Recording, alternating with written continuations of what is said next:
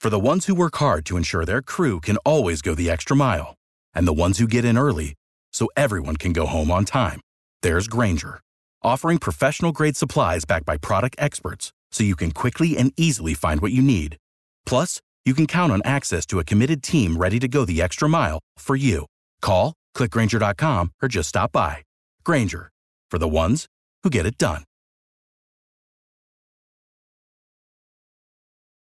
You pretty much have to be as shocked and concerned, even as disgusted as I am, over what's happening in our society. Well, for instance, the most important civil rights battle we have going on in the United States is trans rights.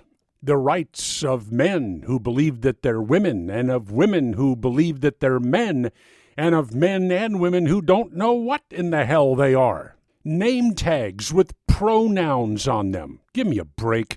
So now I take you to the University of California, Berkeley. Once we arrive at Berkeley, we find a man named Pablo Gomez Jr., and he's been arrested for stabbing 2 women. He killed one, and he sent the other one to the hospital.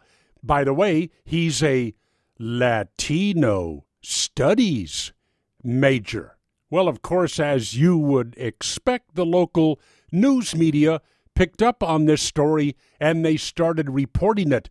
But a news source at Berkeley, berkeleyside.com, is really upset with the media and the way they're reporting on Gomez and his attacks because they're using the pronoun he when they refer to Pablo Gomez Jr.